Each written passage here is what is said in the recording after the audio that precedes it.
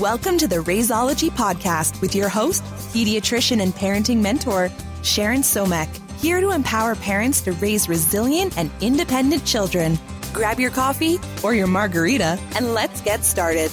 This podcast is for informational purposes only and should be used to supplement rather than substitute the care provided by your physician. You're listening to episode 4 of the Raisology Podcast. Stick around to learn the acronym that will help you check in with yourself and your kids when you're in the middle of a meltdown. Today I have with me Valerie Friedlander. She is a certified life coach with a focus on helping entrepreneurial moms break self-defeating patterns and take confident action toward their goals. She founded the Unlimited Mom because she believes that connecting moms to their unique and unlimited self will allow them to live the vibrant life they deserve, and that by doing so, they will empower their children to do the same. She's also passionate about creativity, coffee, and unicorns. Thanks so much for being here, Valerie. Thank you for having me. So do you have anything to add, maybe a little bit about the personal side of Valerie, something that the audience can use to get to know you a little bit better? Well, sure. All right. So just on a personal note, I'm what I call multi-passionate, and I read a book actually that talked about the Renaissance soul, and I was like, yes, that is totally it.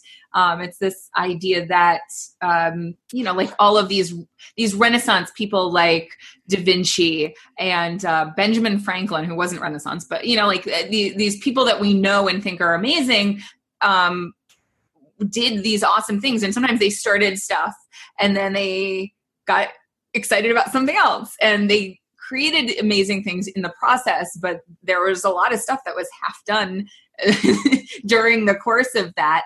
And so often we put this focus on, what do you want to be when you grow up? And you're going to have this one thing. And that's true for some people. Like some people just have a passion for a particular thing.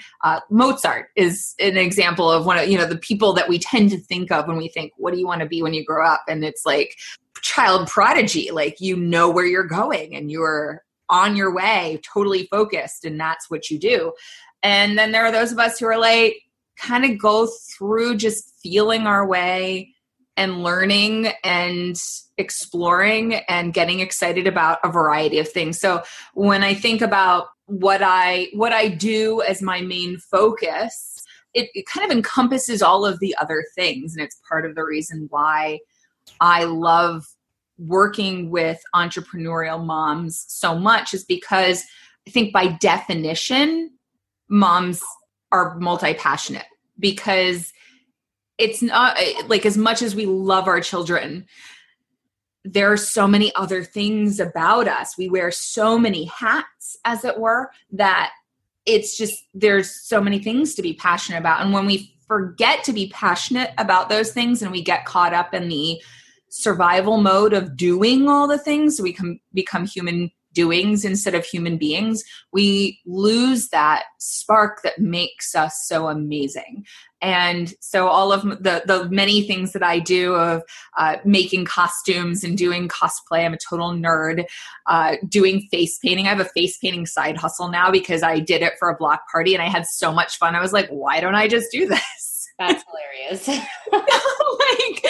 Just all of these things that we can get excited about. It's really about knowing how you want to prioritize and having that clarity of self so that you can be fully you in all of the spaces. And so that's been my life journey. I feel like people ask me how I became a life coach, and it really is just, it was the most clearly universe guided accident that ever happened to me.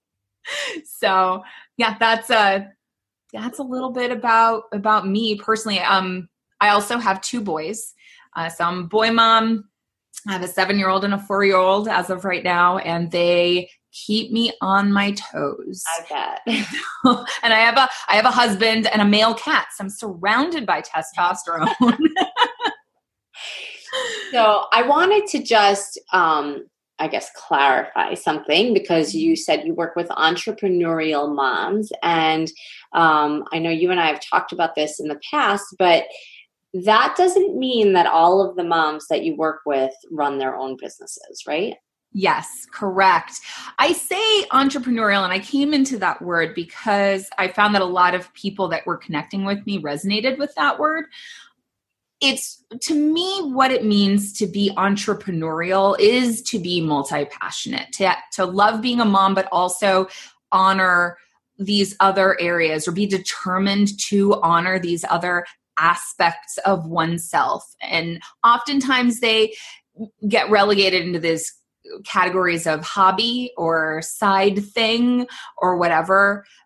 But I find that moms who are stay-at-home or work a 9-to-5 or anything like that, when they have a desire for more, and that I think stems from that passion of creation, that to me is what it means to be entrepreneurial. So that's why I don't say mom entrepreneurs. It's entrepreneurial moms, because they have a spark, a passion for more and to create in the world. So it's very much about shining your light for your family, but also for the world, for a bigger space, making an impact. Yeah, that's great. So today we are going to talk about something that I think is really interesting and very helpful for moms, but also dads to hear. And that is sort of how we react to things and how the people around us learn to sort of push our buttons in different ways. And I wanted to talk to you a little bit about the background of that and how that ties into, I guess, how that will tie into the rest of the conversation that we have. Mm-hmm, absolutely. And actually, you touched on something right there that I realized I defined entrepreneurial, but I didn't actually mention moms. I also think of motherhood very much as a nurturing space. And so that can totally encompass dads too. I've definitely coached dads before as well. I think we often bucket things, and that makes our brains function better and quicker and recognize the similarities, which is something else I work in, because that can keep us stuck. But I think it's important to know that dads are also nurturers. And I think that's a really important role for dads to occupy as well. So, okay. But that said, as far as, we talk about like pushing buttons, or like somebody got your goat or whatever. We used to talk about that. They got your goat again, like run off with your goat and try and make a joke out of it. But it can be really, really painful sometimes when people push buttons. It can really, depends on how like big that button is. And our kids are masters at it. It's like they were born to push buttons. And I think there's a reason for that. I think they're here to help. They're here to teach us as much as we're here to guide them. And they get to be these wonderful reflections back to us of ourselves. And that's why they're so good at pushing buttons. One of the things I like to say is that nobody can push a button you don't have. If you don't have a button, nobody can push it. So like one person might get really upset by, say, someone cutting them off. And another person might be like, whatever, I'll get there when I need to get there. Like that person clearly has a busy life, and somebody else will take it personally and get really upset about it. There are times when we're more reactive than others. Like there are times when your kid asks you the same question a million times and you are able to calmly answer it a million times. And then there are other times where it's like, oh my gosh, just be quiet, and like you lose your noodle, right? So it's important to know that button, whatever it is yours. And sometimes that's annoying because it's like, it would be easier if somebody else were in charge of it. But at the same time, I think it's really awesome to know that, because then you get to do something about it. You have power over it when you recognize that it's yours and not about the circumstances or the people that are around you that happened to have pushed it. And so that allows you to do something with it instead of be the victim of the situations and the people. When you feel like a victim, you also tend to be more reactive. So it ends up becoming kind of a spiral in itself. So that's one of the joys. I say you can't grow a little person without growing yourself. And I think that's true of whether the little person is a person or a business, like that a lot of times people who are building businesses talk about them like they're babies. And there's a, definitely a similarity there, going through the stages of development and stuff, but life is designed to grow us, to help us, to challenge us. And I have a colleague who would talk about like the merry-go-round effect. Like the horse is going to come around again. Like until you address that horse and like deal with the horse, maybe like it's going to keep coming around. So it's important to notice and own those buttons, those things that are bugging you, to understand where they're coming from and to address them, because they're just going to keep happening again. And so you get to decide whether you're the agent of your life in those situations and thus making conscious, loving choices about how you engage, or if you're letting life happen to you and being reactive to it. So that's one of the key things. First, knowing that it's yours. Right. And then how do you handle it? I mean, do you have some tips that we can share with the audience, or, sort of, okay, you recognize that you have these buttons, and you probably even recognize who's pushing them and when and why, right? Mm-hmm. Especially if it's your kids. But how do you go from really, truly accepting that and recognizing that to doing something about it? Mm-hmm. Okay. And what are the challenges, I guess, to doing something about it? Well, the challenges they're often rooted in some stories and some things that we learned growing up. Like we all look through perception filters that are based in our life experience. They're based in what we learned from our parents growing up, that society has shown us, that our life experience has taught us from successes and perceived failures and situations. And nobody teaches you to be, there are like two really important parts of life that nobody actually teaches you to do. And that is be a spouse, like be a partner with somebody else, and be a parent.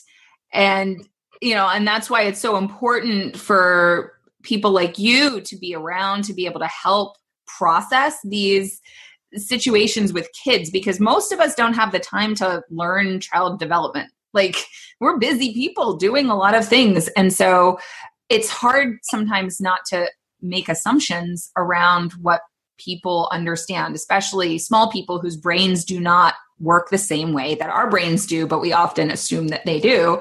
And so we fall back in these patterns. So those are some of the challenges. And then just questioning yourself. Judgment and curiosity don't exist in the same space. So that's like the number one thing that I always say to turn to is be curious.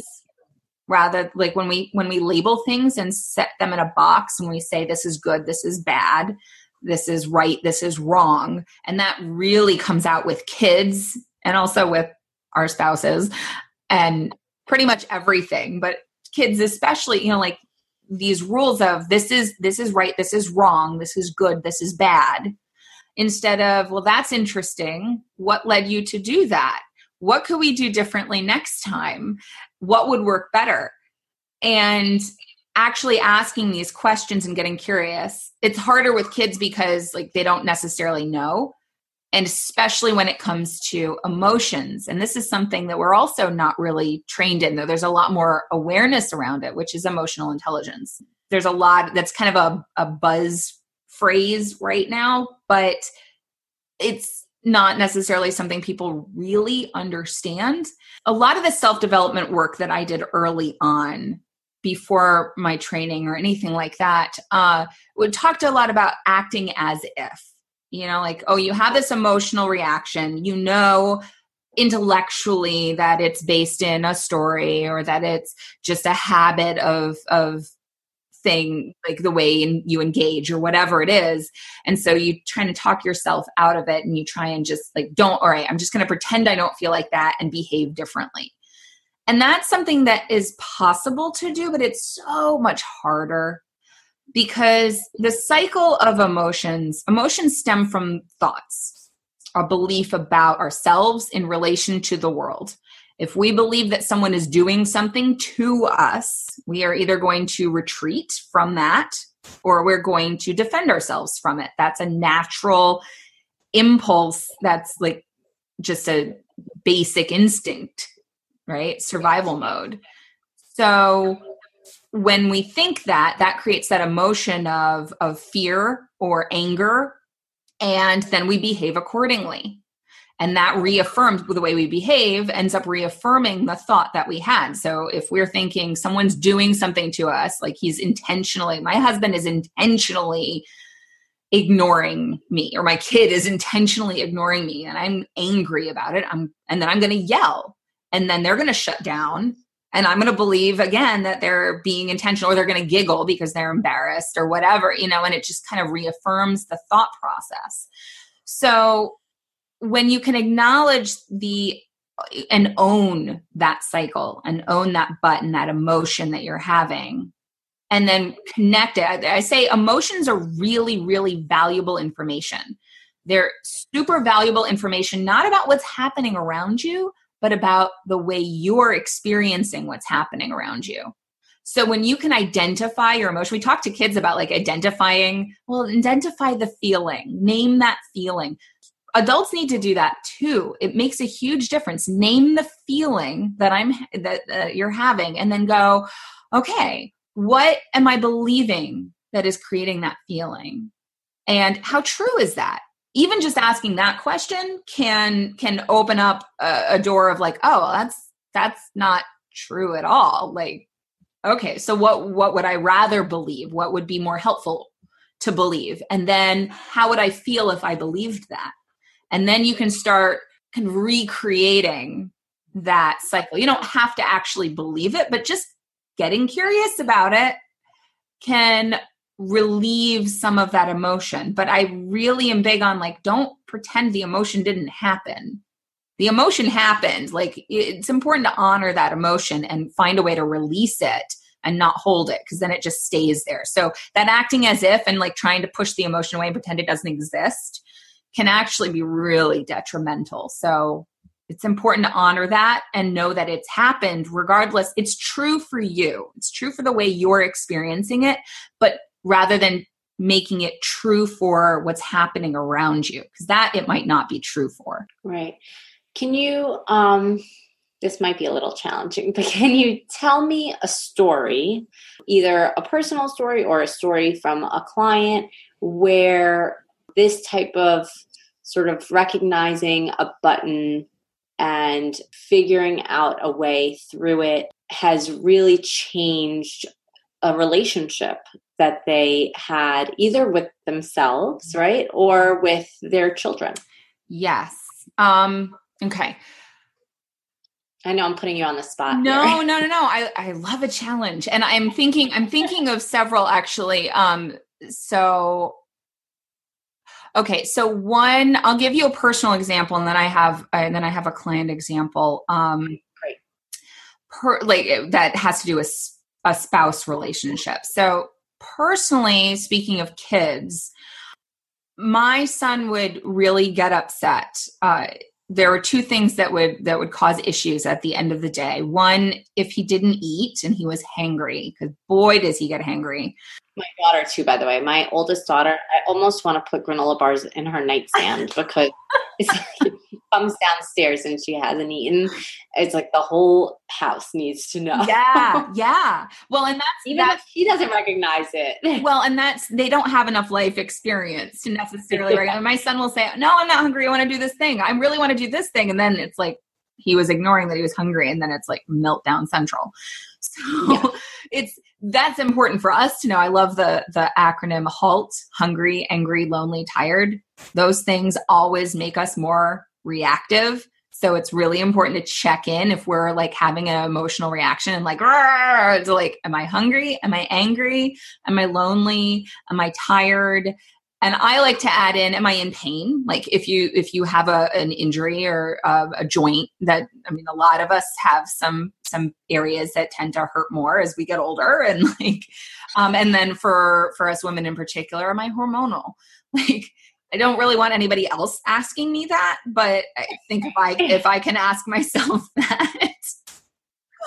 That's a button definitely no one wants to push. It really is. Oh my gosh. I've started tracking when I'm going to have my period, because like the week before that, for some reason I would keep forgetting, and I would be so down on myself that whole week. I'm just like, nothing's working. It's all awful. I'm so lonely. Oh, woe is me. And then like I get my period, I'm like, okay, well, and then I feel better, and I'm like, everything's fine now. I wonder what that was. Yeah. It's a thing. It's a real thing. I like that acronym. I haven't heard that before. Yeah. It's one of my favorites to just kind of check in. And my husband sometimes forgets. And when he gets hungry, instead of feeding himself, or when he gets hangry, instead of feeding himself, he's like, I have to clean the entire kitchen. And I'm like, why don't you have some food first? No, clean the entire kitchen. I'm like, okay, I'll be in the other room until you eat. But that's also me recognizing that that's his stuff. He's got a button. He's like hit all the buttons. His entire life, like perception is buttons right now because he's hungry. And I don't want to be part of that, because inevitably I will push a button, and I don't need to own that. So that's a side experience. With the kid wise, but your son, with my son, food and also just change. He doesn't handle change well. Like he really is one of these kids who some kids need a lot more awareness about when things are changing, even if it's just leaving the playground.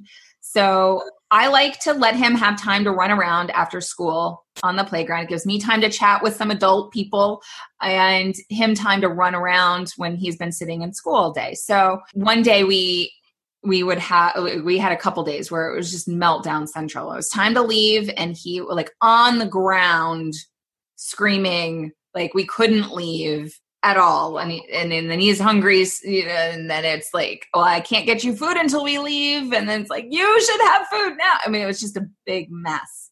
So I picked him up and I asked him, okay, yesterday was awful. Yesterday was really awful. It was very unpleasant. So rough time. And I didn't like it and you didn't like it. So what could we do differently next time that would work better? Because he was, I was pushing all the buttons for him, and it was really pushing on me. I ended up getting pretty upset because I'm like, I can't do anything unless you let me do something. It's like very frustrating. Yeah, it's a bad cycle to be in. Exactly. And so sometimes in the moment, you just have to get through it and just breathe your way through it, Yeah. And actually, I had a similar experience even just last night. And I was talking about it with a friend this morning. My 3-year-old came home, and she was, it was like from the minute she came home, she was having a meltdown basically. And it just did not stop. And I knew that she was tired, and I knew that I just really needed to get her in bed. And what really helped me was just that I said, you know what? I know what this is about, and I understand why she's behaving this way. I'm not going to give in, but I'm also not going to let myself get frustrated and angry about it. And even though she continued to have her meltdown, I stayed calm the whole, couple of hours until I could really put her to bed. And we put her to bed early so she could catch up on some sleep. And she wasn't happy when I left her in bed, but probably within 3 minutes, she fell asleep because she was exhausted. And at the very least, it didn't set off this spiral of I'm now frustrated and angry. And now not only is she having the reaction, but I'm having the reaction. And then she would have definitely fed off of my reaction. And as bad as her meltdown was, it would have definitely gotten worse. Mm-hmm. So I can appreciate that for sure. Yeah. And when we get into that mode, that survival mode where it's anger and frustration and those, it constricts the options that we have available. It's almost like putting blinders on, and you can only see what's right in front of you. And you can only see like, this kid is melting down and I'm not going to get home to feed everybody, and I can't get him food. And he wants food, but I can't get him food. And then it's frustration. Why is my husband here to help? And like, everybody is doing something wrong, because once you have that lens on, it's really hard to take it off. And so everything gets seen through that lens of frustration. So everyone's much more likely to be doing something wrong or not the way you want it to be, right? And so being able to take a step back and just let him process and be where he is and have some flexibility, like I know what the end goal is. I know what my purpose is. And this is a big one that I say to connect with when you're in a situation. What's my purpose in this situation? My purpose is to be a supportive, loving presence and to help guide him. And where he is right now, all I can do is just be a stable person. Because sometimes kids push buttons just to know that things are normal. This is something that's coming up a lot in the summertime, where there's all these changes that are happening, and kids want to know that things are still safe and they're normal. And so they push buttons, like they push boundaries, test boundaries over and over and over again to make sure they're still there. And they don't do it consciously. It's not like an intentional thing of like, I want to drive mommy and daddy crazy by pushing the boundaries all the time.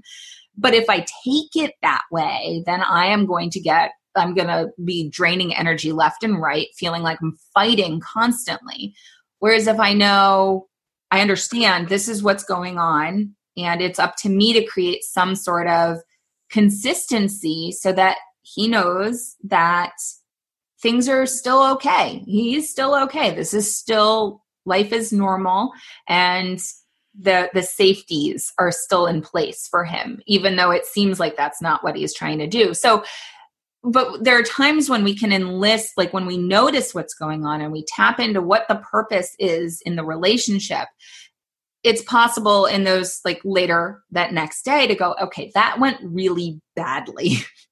I didn't have fun. I didn't enjoy it. You didn't enjoy it. We had kind of a mess. So for us to be able to play on the playground today, we need to come up with a solution that will work differently, so that doesn't happen again, because I don't want to do that again. And he paused for a minute and he thought, and he goes, well, what would you like it to look like? I was just like, oh, you're coaching me. But it's really interesting to see when these kids pick up stuff from us. And I mean, they do inevitably pick up stuff. So I'm like, oh, coaching kid, but that allowed us, when they're old enough, to have that kind of conversation. When you engage them in that way of like setting the boundaries, I don't want to do that again. We need to come up with a solution, and allowing them to help come up with that solution. They have a certain amount of buy-in to it too. So being able to own my own stuff and let him be in charge of his, but play the role that's my purpose in the relationship, allows me to show up and engage in a way that we have more options available to us, instead of we can't play on the playground because yesterday went so badly. We're not playing on the playground at all. So, there are times when we have to set the firmer limits, but when it allows us to make those as choices, as conscious, loving choices, instead of as reactive choices. Right. It's not necessarily a harsh punishment if he was the one who helped come up with the boundary in the first place. And I actually recommend that to parents all the time, to really sit down and as a family come up with sort of what are the rules that are appropriate for this family. And yes, the parents ultimately are the ones who should be guiding and making those decisions. But certainly, like you said, the kids have so much more buy-in if they were the ones who created the rules. And I see that a lot in, my daughters went to sleepaway camp this summer for the first time. And in every bunk, there is a list of bunk rules, and the kids come up with them themselves together with the counselors. And, I'm sure that the counselors help them a little bit, but it's, they are very invested in following those rules because they helped create them. Mm-hmm. Absolutely. And so it does, being able to take that step back instead of jumping into it and getting caught up in the fight flight kind of engagement, your kid's fighting against you. If you take it personally and make it and agree, basically by taking it personally, you agree that it's a fight. You don't have to agree that it's a fight. They can still think it's a fight. That's okay. That's them and what's going on for them. You can choose whether it's a fight or not, and just make a choice of how you want to engage instead of autopiloting into, yes, we're having a fight. And that's true when it comes to other relationships as well, including ones with a spouse. So I have a client who was having some challenges in the relationship, which is really common when you become a parent, because again, buttons getting pushed, different styles of parenting due to different ways of being raised. And those, we tend to autopilot into those ways. And when they come into conflict, it's challenging because so often there's subconscious ways of engaging, and they're like, this is the right way to do it, this is the wrong way to do it, right? So I had a client who was experiencing some of that because her husband was not as helpful during sleep, like nighttime wakings and stuff, and she really struggled during that time, and he wasn't as available or helpful. And so she journaled about it to help release some of the upset. And I think some of us write, some of us talk, there are different ways of processing emotions. And so she journaled about it. And then a while later, they were still struggling. The communication wasn't great. And they were having a conversation, and she was just like, yeah, this is a really, the nighttime wakings were really challenging. And he goes, yeah, that was a rough time. And she's like, you weren't there. Like, and so what he said, she interpreted that it was a comparison. Instead of that was his experience, it pushed a button for her because that was a really rough time for her. And so him saying that, it felt like a comparison, and she got angry about it. She's like, you weren't really there. And, he's like, yes, I was. And she goes, no, I documented it, because she had written about it. But the way she said it really pushed a button for him, because he took that as, wait, you were documenting how good I am as a parent? Like, and so you see how this turned into an argument, this turned into a fight, and everybody shuts down, right? So looking at that in hindsight, everybody has their own filters and their ways of experiencing things. He was trying to commiserate with her. He was trying to connect with her by saying, yeah, that was a tough time. So had she interpreted that as a connection, that could have been a conversation where it was like, well, what was your experience of it? Like, this is what my experience of was, and like have a conversation around it. And, hey, these are things I'm struggling with. What are you struggling with? How could we work together to support each other better? Like you see how that could turn into a conversation versus the conflict that was created because it pushed a button for her, and she didn't recognize it at that time as a button. It was just like, he is comparing and saying that he was doing as much as I was, and he was not doing as much as I was. And so it became a fight.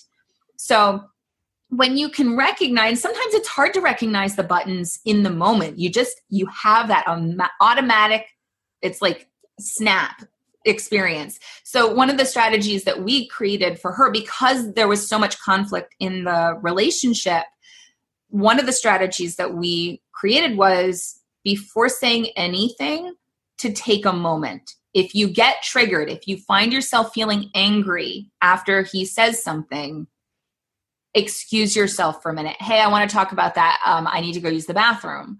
Or that's an interesting comment. I want to think about that for a minute. And asking for a little space. So often we think we have to respond immediately, and we don't.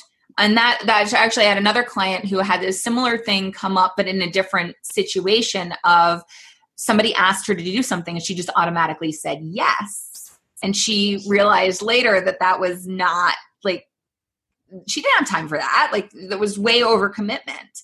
And it really stressed her out. But because it pushed her helper button, like this, like I have to help. She automatically said yes. So to be able, that was her exercise also ended up being to pause before saying yes to something, to really think about, does this fit my values? Where does this fall in what I have, the space that I have available in my life priority wise, and to check in with herself before saying yes. So in both cases, in the being helpful and being frustrated, that automatic reaction of saying a particular thing, it was causing a detrimental interaction. So I think it's really important to know that it's okay to take a minute to really think about it and check in. What's my purpose in this situation? What are the factors influencing me right now? What do I want to say? Like, how do I want to show up to this? How am I interpreting this situation? What are some other ways I could interpret it? So there's some questions that you can ask yourself to help you process in an engagement that is less reactive and more conscious, so that you can start developing relationships that reflect the way you want to be in them, rather than the way your reactions, your automatic snap assumptions and interpretations of situations lead you into. Yeah. The question is, how difficult is it to really practice that? How do you create that as a habit? It takes practice. I mean, you said it right there. It's practice, and it's also knowing that it's not going to be perfect. It's something that it's possible, even if you don't do it in the moment, it's possible to check in after the fact once you recognize that you didn't show up the way you wanted to, it didn't go the way you would have liked, to check in and notice what happened and make a choice. Because like, there are certain things that are going to continue to happen. Like when kids push boundaries, they're always going to do that. Like, I'm cooking dinner, my kids are always going to want to spend time with me right then while I'm cooking dinner. Like, inevitably they come in with toys and things, and I'm like, I'm like making cheese sauce. I cannot step away from the stove, but like, that's when they're like beating each other up or something, so what's going to happen again. Almost inevitably, these things do. So that gives you the opportunity to decide ahead of time, all right, this happened. This is what happened. This is what I did, what happened for me. And then, all right, I know it's going to happen again. What do I want to do next time? What could I put in place for myself to support myself better the next time this happens? So I think it's really important to know we're never going to be perfect. And there are always going to be times where, like, even when you work on a particular button and you do all this self-work and you grow, something new is going to pop up, and maybe it pushes the same button at a deeper level, or maybe like you uncover a new button like as you go along. Like, it's just, we're meant to, this is how we learn. Like, so it's a learning process. So give yourself some grace and allow yourself to learn. And just like you would allow your kids to learn. Yeah. I think it's all great advice. And I loved hearing about the check-in acronym. I think it's really, I think it really is helpful. And it's actually also really good thing to think about with your kids too. Yes. Because those same triggers are triggers for them as well. And even, sometimes it's something you could do something about.